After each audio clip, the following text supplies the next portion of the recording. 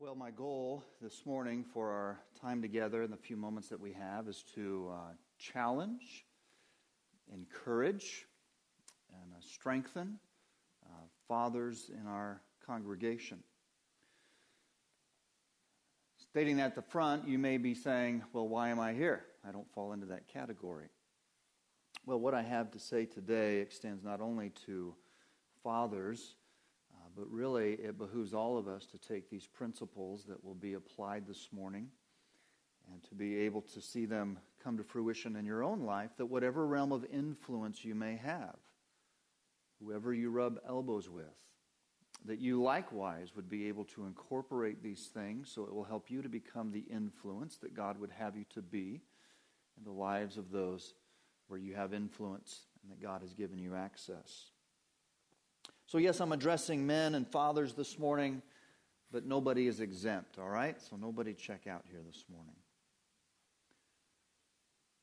Maybe you saw, as I did in the news this week, there was a tweet, actually, that was put out by the White House.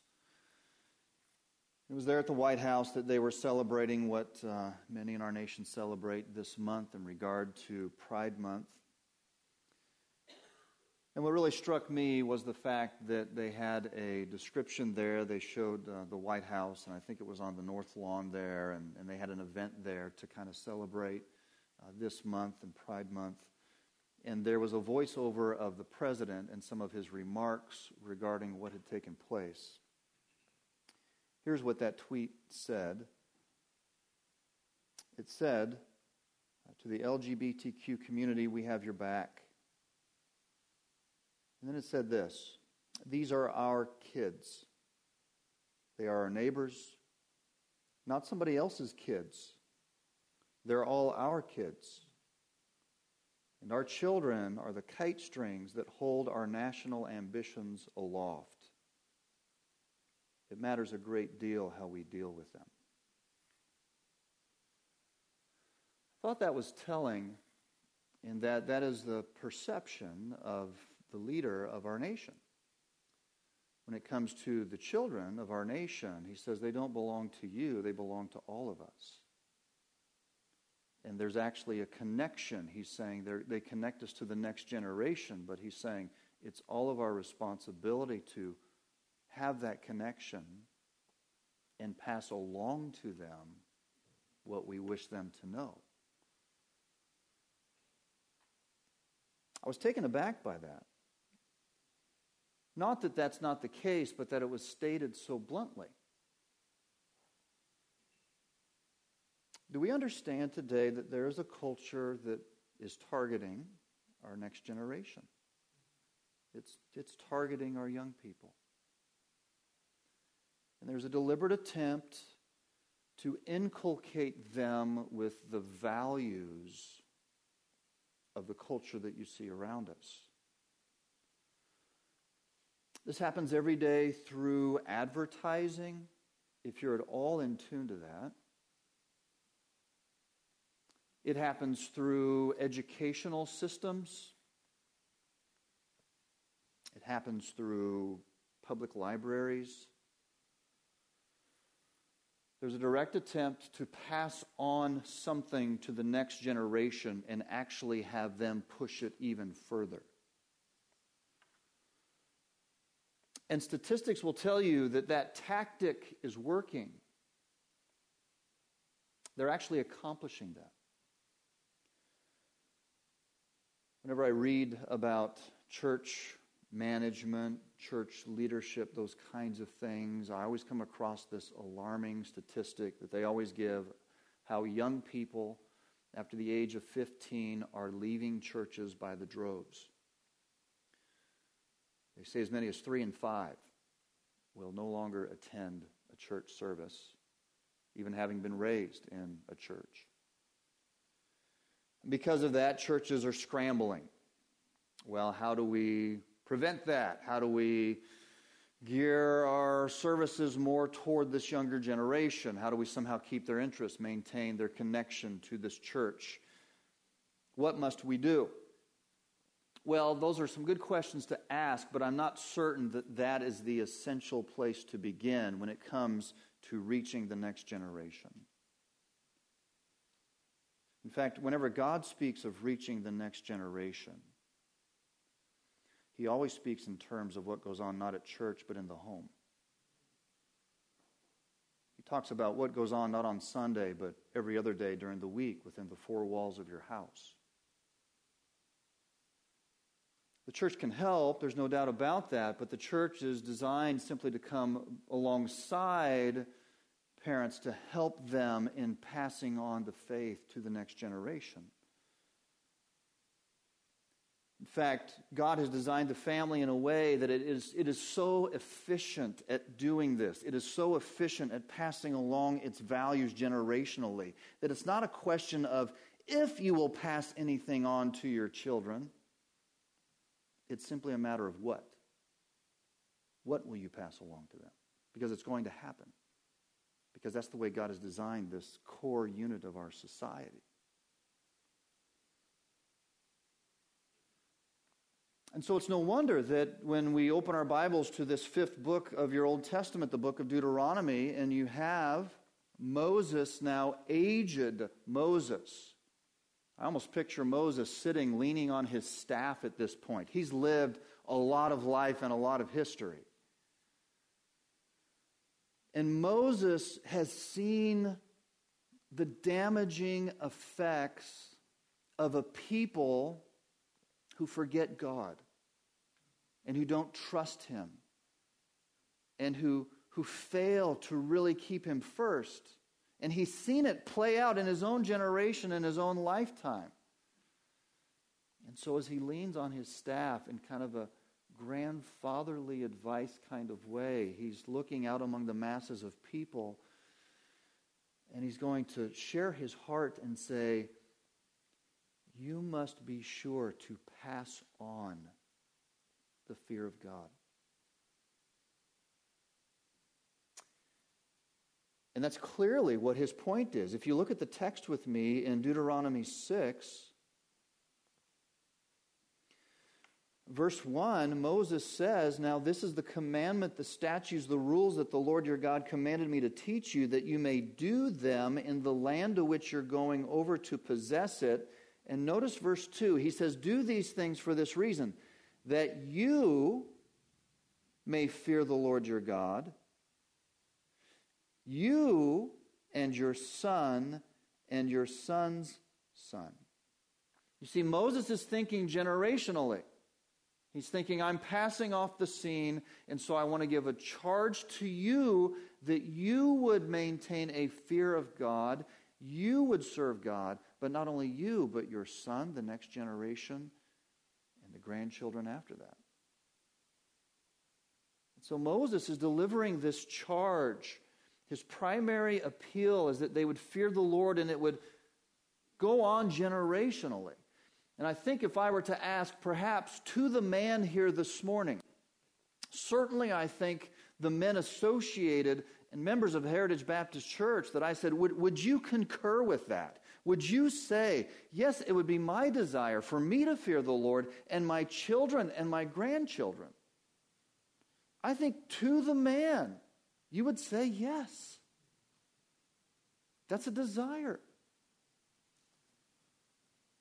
But the real question is how? Because all of us know and can even give example of people who have been raised in church and even people that attend church whenever the doors are open, and yet it never extended to their children or their grandchildren. And somehow they've lost the way. And it breeds heartache and pain. Don't misunderstand me this morning. I'm going to give you some keys to passing along the faith, but I'm not saying that if you simply do this, A always equals B. Because you can fear God and seek to pass on your faith and seek to do it, and yet you can have children that will turn away from the faith. I don't want to give you the notion that if your children have turned away the faith, you have done something wrong. although it would be good to examine yourself. My example of that is this. The Lord had two in the garden, Adam and Eve. He was their perfect father, and yet what did they do? Perfect environment, perfect setting, perfect communication. And yet in the freeness of their will, they turned from God. But it would be foolish for any father especially to say, well, I did everything I could. And yet they turned away. So men, let me encourage you, examine your heart today. This is what we desire. But let's truly seek in our own heart and ask ourselves if we truly are doing these things to help pass along a fear of God.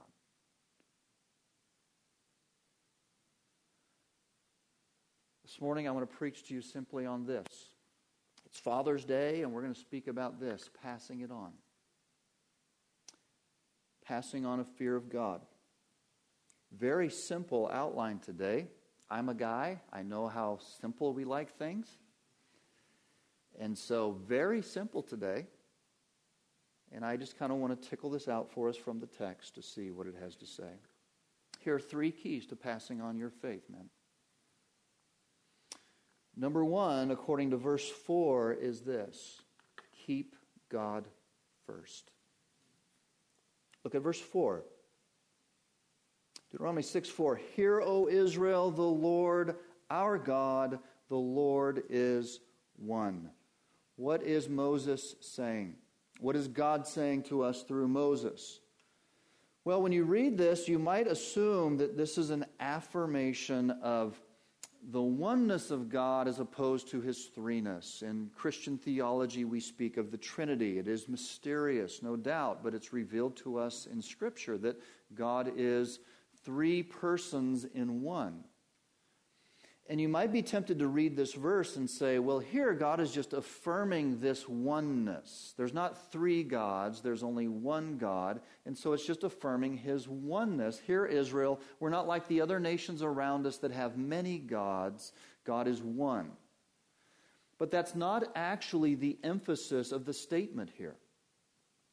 The statement is either emphasizing not God's oneness, but it's referring to God's exclusiveness.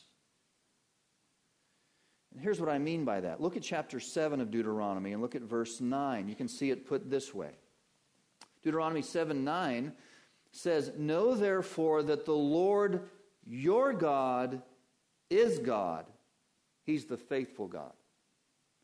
What's he saying there? Know that you have a bunch of other gods, but there are no gods. Your God is God. There's but one God. He's exclusive in that category. This is also spoken of in chapter 10. Look at chapter 10 and look at verse 17. It's put this way.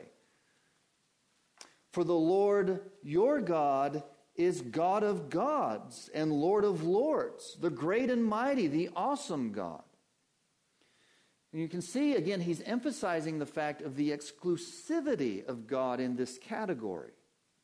That the Lord is unique as God, and therefore, since there is no other God but him, he demands our exclusive allegiance. I would put it to you this way.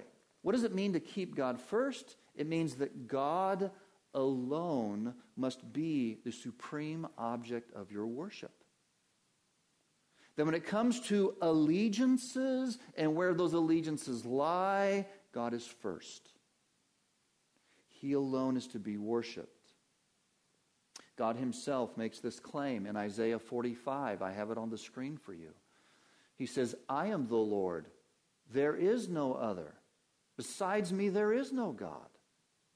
I equip you, though you do not know me, that people may know from the rising of the sun and from the west that there is none besides me. I am the Lord, and there is no other. God alone must be the supreme object of your worship. Why is that important when it comes to directing our children? Why is it important to keep God first?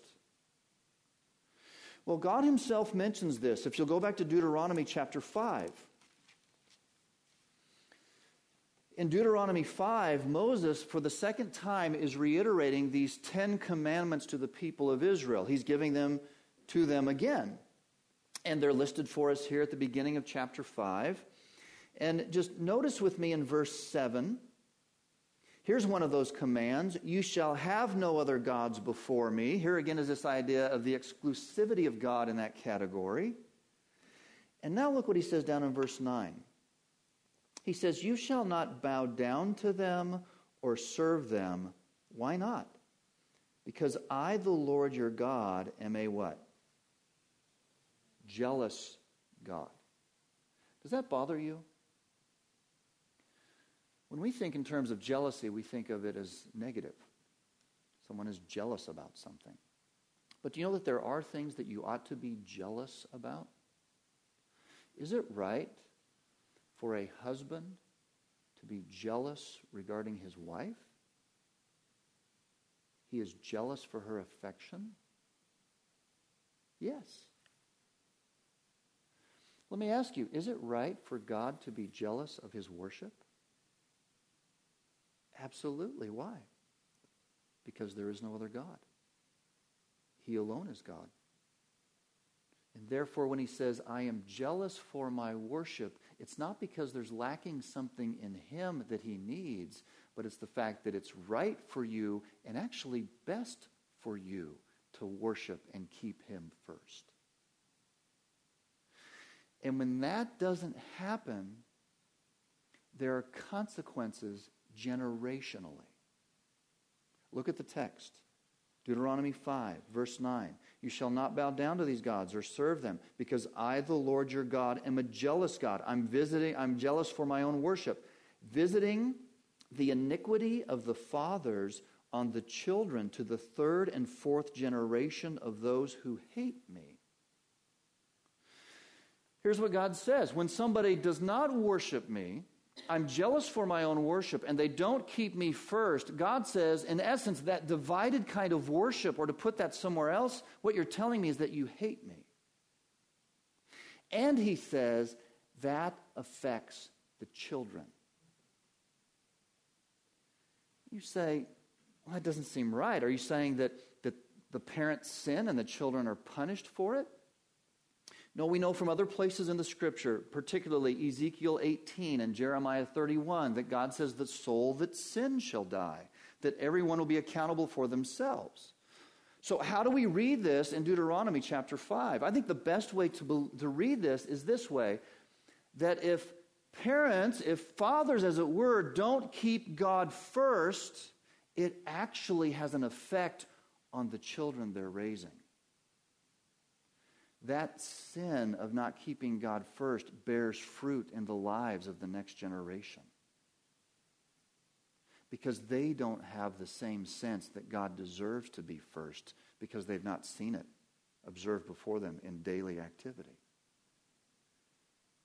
This is what Eugene Merrill, an excellent commentator on the book of Deuteronomy, says. He says this in regard to Deuteronomy 5, 9, and 10. He says, the repercussions of a divided worship are so great as to impact generations yet unborn if they continue to hate God. In other words, man, if you decide to worship something else in your life and in your home, and you put something in the place of God, that's going to affect your kids. And it's going to affect your grandkids, perhaps. It's going to get you off center, and it's going to put them off center.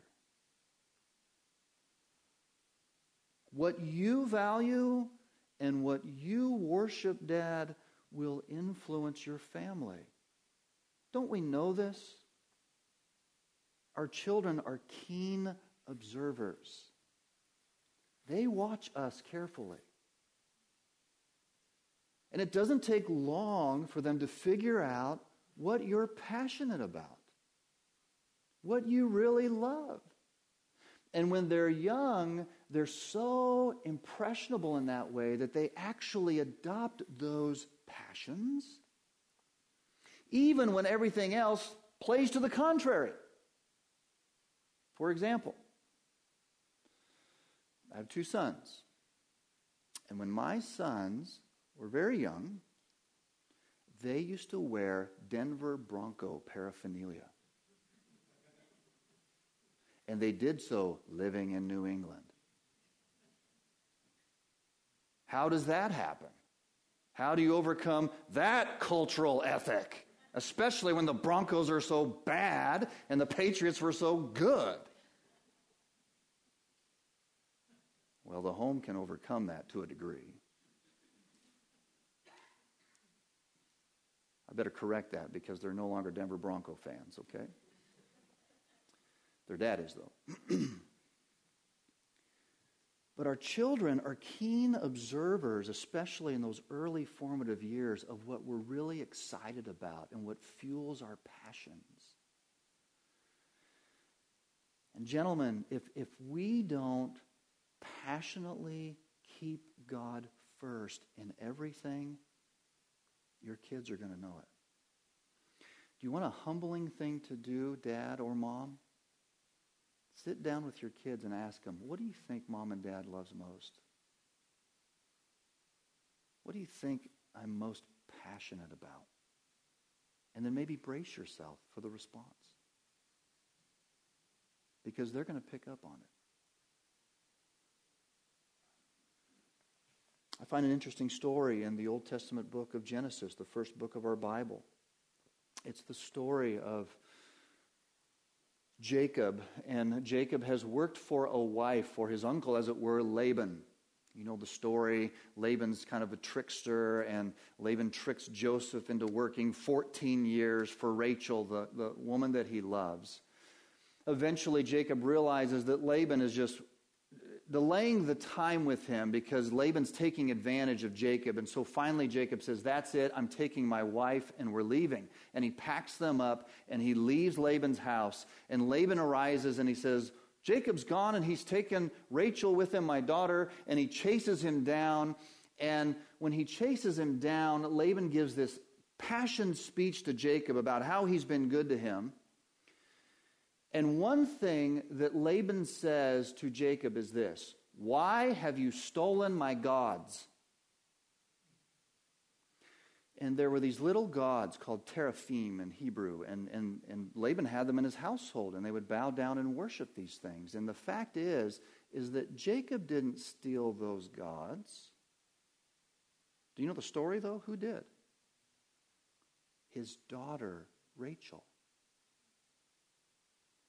And when she left the family, Laban, she took her gods with her. And men and ladies, when your children leave your home, they will take your gods with them. Will it be the God of self-fulfillment? Will it be the God of leisure? Will it be the God of sports? Will it be the God of money?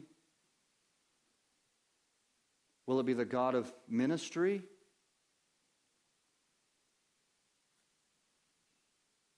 What you worship matters.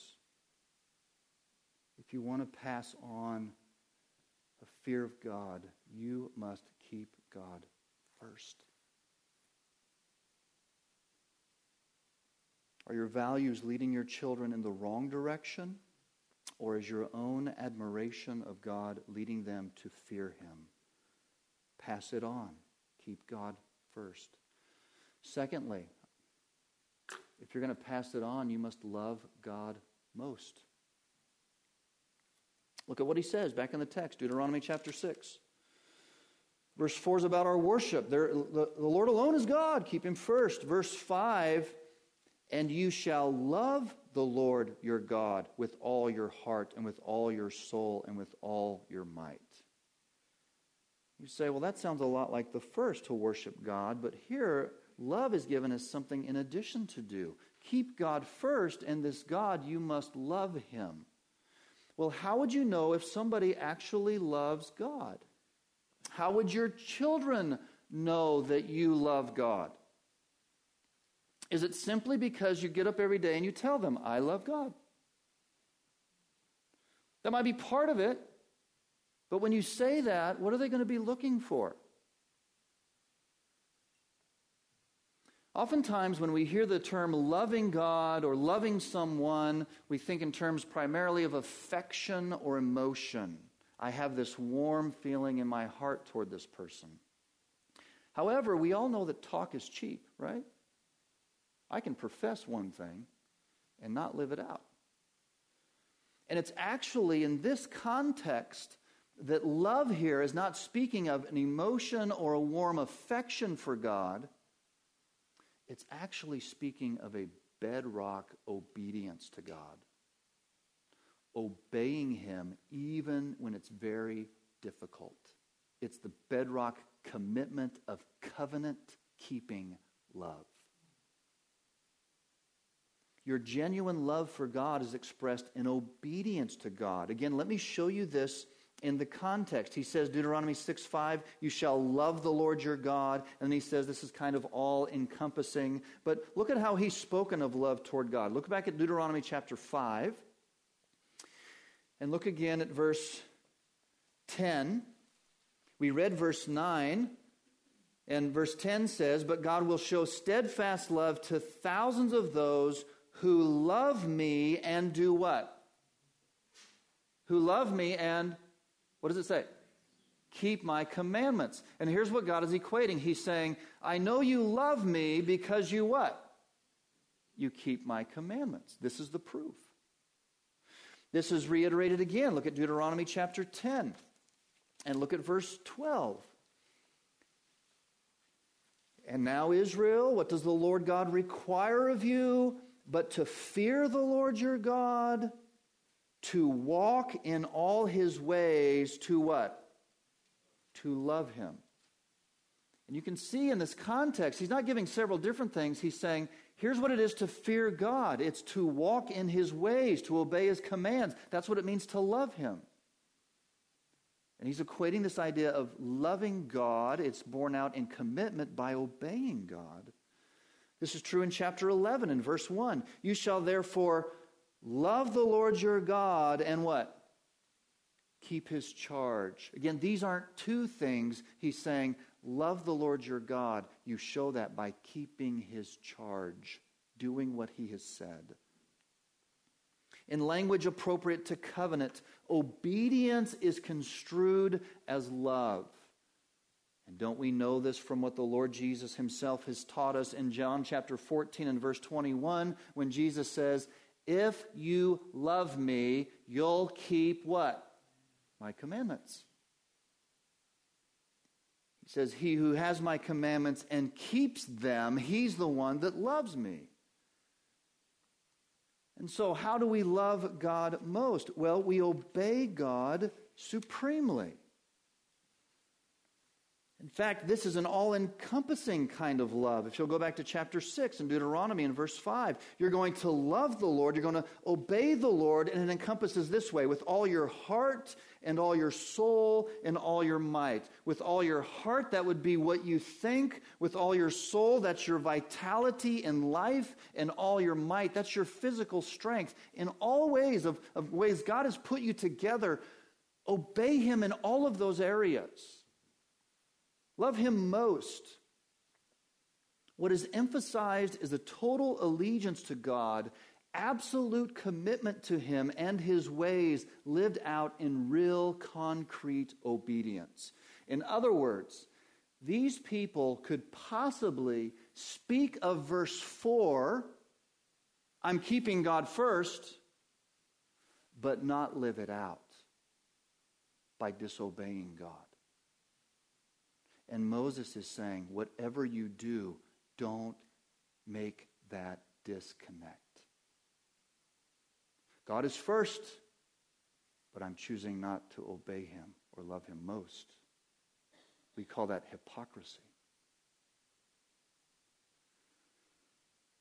We do our children a great disservice when we profess to worship God and be identified with the people of God, and yet we fail to walk in obedience to God in real ways. Spurgeon said it as only Spurgeon can. He said, a man's life is always more forcible than his speech.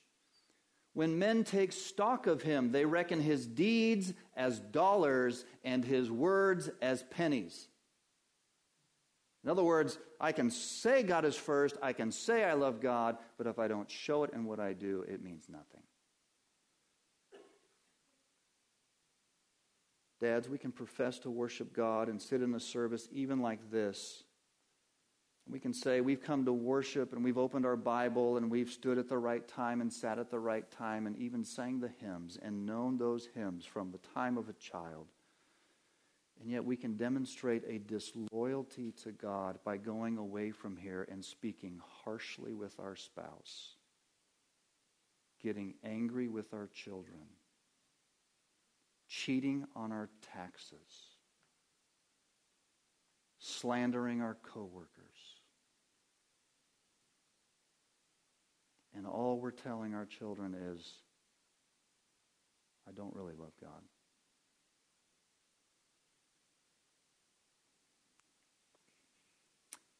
Now, to be fair, some of you say, well, that's an impossible thing, Matt. I know I'm a dad, right? What you're talking about being perfect. I know none of us are perfect. But when we fail, when we sin, when we are harsh, and when we are unkind, what do you do then? Do you know what obedience to God looks like then? It looks like acknowledging my sin and confessing it to God and to others to whom I've sinned against. And that's obedience. That's saying, I love God most. Listen, Dad, if your children have never, ever heard you admit you're wrong and apologize, why would you ever expect to hear it from them? But by admitting you're wrong and apologizing, even when we sin, you know what we're teaching them? I love God most. I want to obey God even in this matter. Yes, I disobeyed, but to make it right, I confess and I forsake to find mercy. Will you forgive me?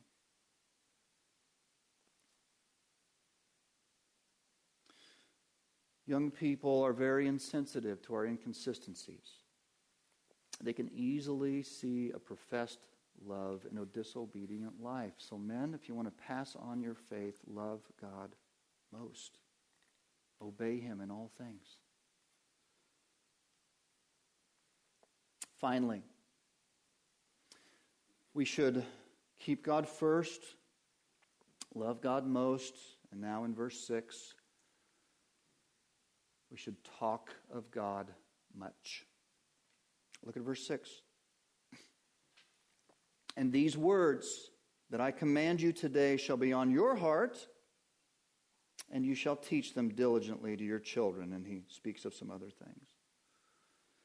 I find it interesting that when we think of passing on the faith and we think of forming the next generation, we want to start with this one, don't we? You know what this looks like? This looks like line upon line, precept upon precept. Let's get them down here. I'm going to sit them down. I'm going to open the Bible. I'm going to teach them all this knowledge. And I find it interesting that God says, don't start with that. You must keep God first, and you must love God most. Then you can talk of God much, and it's actually going to do the job. You see the pattern? We often think, well, it's all about this, teaching them the Bible, bringing them to church so they can be taught. No, it starts with you keeping God first and loving God most, and then you can do this.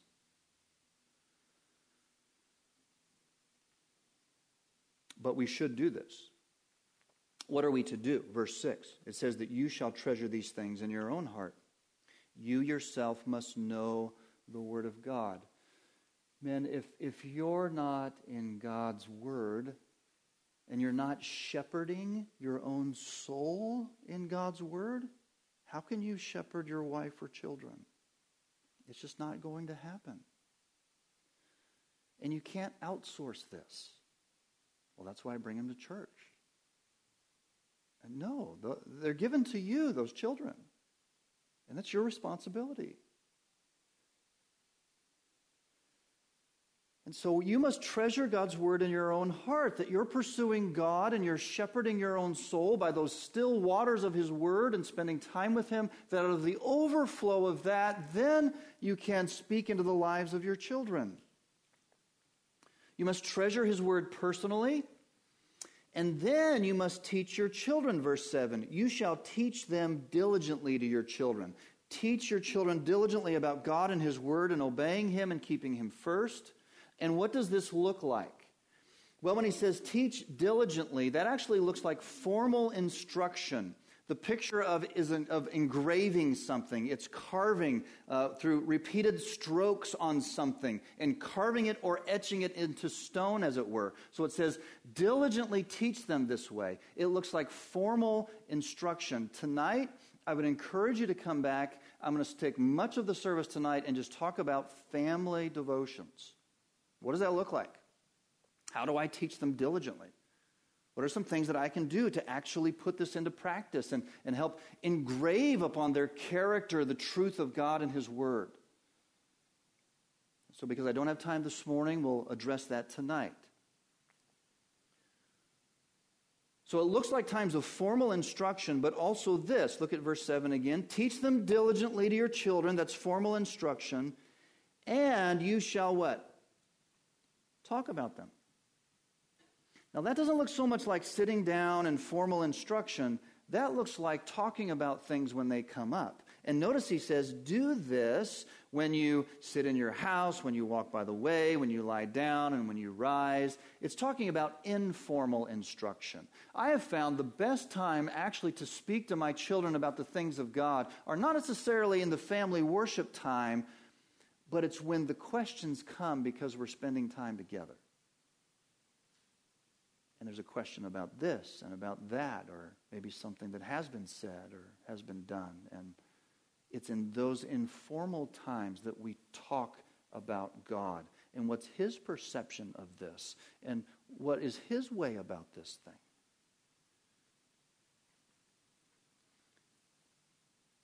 The next generation needs to be saturated with the ways and words of God to fear him and bring to bear upon their life the truth of God's word. They need reminder. They need reinforcement. As a parent and as a father, you should expect to have numerous conversations with your children about God and his ways and his world in which we live. And the same kinds of conversations repeatedly and often, and never tire of speaking of those things time and time again when I lie down and when I rise up and when I walk here and there. Because I'm trying to saturate their world with the truth of God's word to prepare them to fear him for a time when I won't be around. And that takes a lot of time, a lot of effort. And we need to be consistent with this. And just by observation, what I tend to find is that parents and dads get so much into taking their kids to so many different things, to music and sports and drama and whatever else, that there's so much of that going on because they have to have all of those things. That's what everybody else is doing, that you're actually pushing out time to talk to them about God.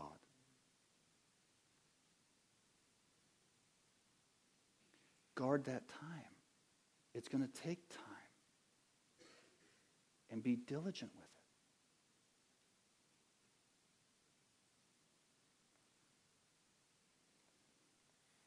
And so he says, verse 7, teach them diligently. Talk of them when you're in your house, when you're by the way, when you lie down, when you rise.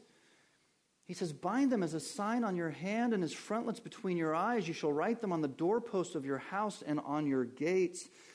I think he's speaking metaphorically in verses 8 and 9. He's not talking literally. Some Jews take this literally, right? And you've seen the phylacteries or the little boxes that they'll wear on their foreheads or on their arms. Some take that very literally.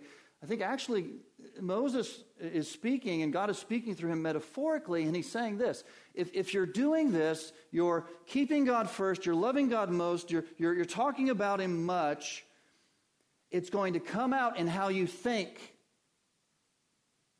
Like the Word of God is right here on your mind. And it's going to come out in what you do, like it's right here on your hand. And so what you think and what you do will be governed by this whole process that has been involved in passing on this truth. And it comes out in how you live.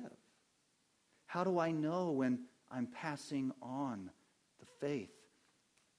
Are your children thinking in biblical terms, and are they making choices that demonstrate it in their life?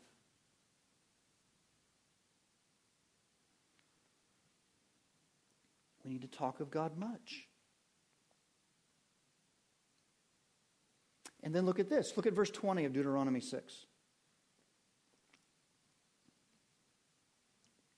Here's how we should talk of God much. Verse 20. When your son asks you in time to come, what is the meaning of the testimonies and the statutes and the rules that the Lord our God has commanded you?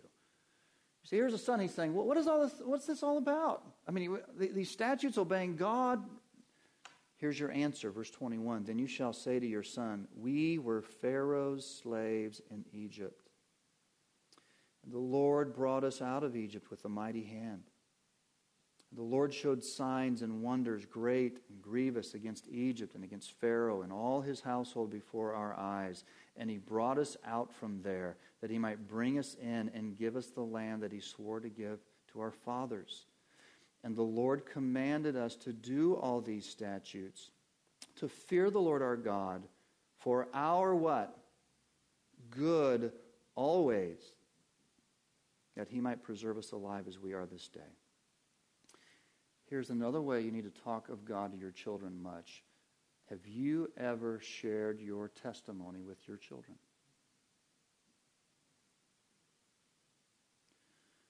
He says when the kids ask you, why do we live this way? He says you remind them that you were once a slave, but God delivered you and set you free.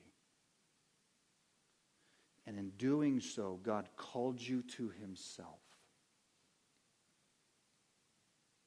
How do you talk of God much? When the kids ask, what's this all about? You say, let me tell you, there was a time when I was a slave to sin. As the Bible says, I was born into this world dead in trespasses and sins. I was a slave to sin and I couldn't set myself free no matter how much I tried. But God, who is rich in mercy, for his love wherewith he loved me, broke the power of sin in my life and forgave me through the blood of the cross and set me free. Because of that, I'm on a different path. And this God who loved me and redeemed me for my own good tells me, here's how you live in this world for my honor and glory, and it's for your best. And so, son, daughter, why would we not want to obey him and keep him first and love him? And that's talking of God much.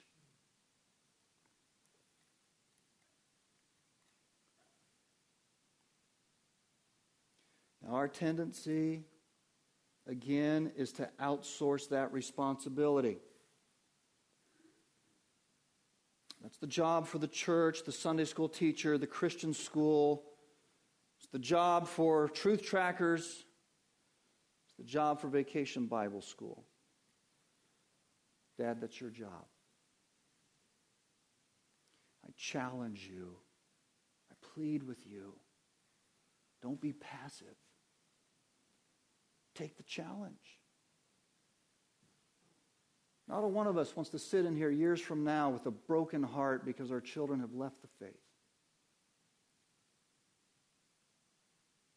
Would you rise to the challenge and say, maybe even today, sit with your family and say, you know what? God has spoken to me. He has shown me that I have not done this. But by God's grace from today, I want to keep him first. And I want to love him most. We're going to talk about God much. that you would walk in the faith and you would take away from this home the God of Abraham and Isaac and Jacob. Men, would you rise to that challenge? I encourage you. I implore you. Let's pray.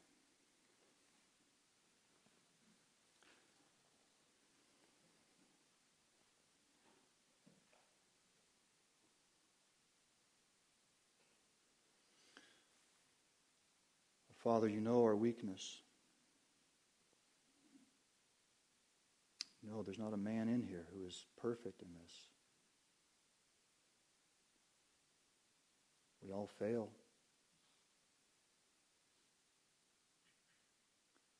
The Lord, obedience says that we would embrace our failure, we would accept it and acknowledge it,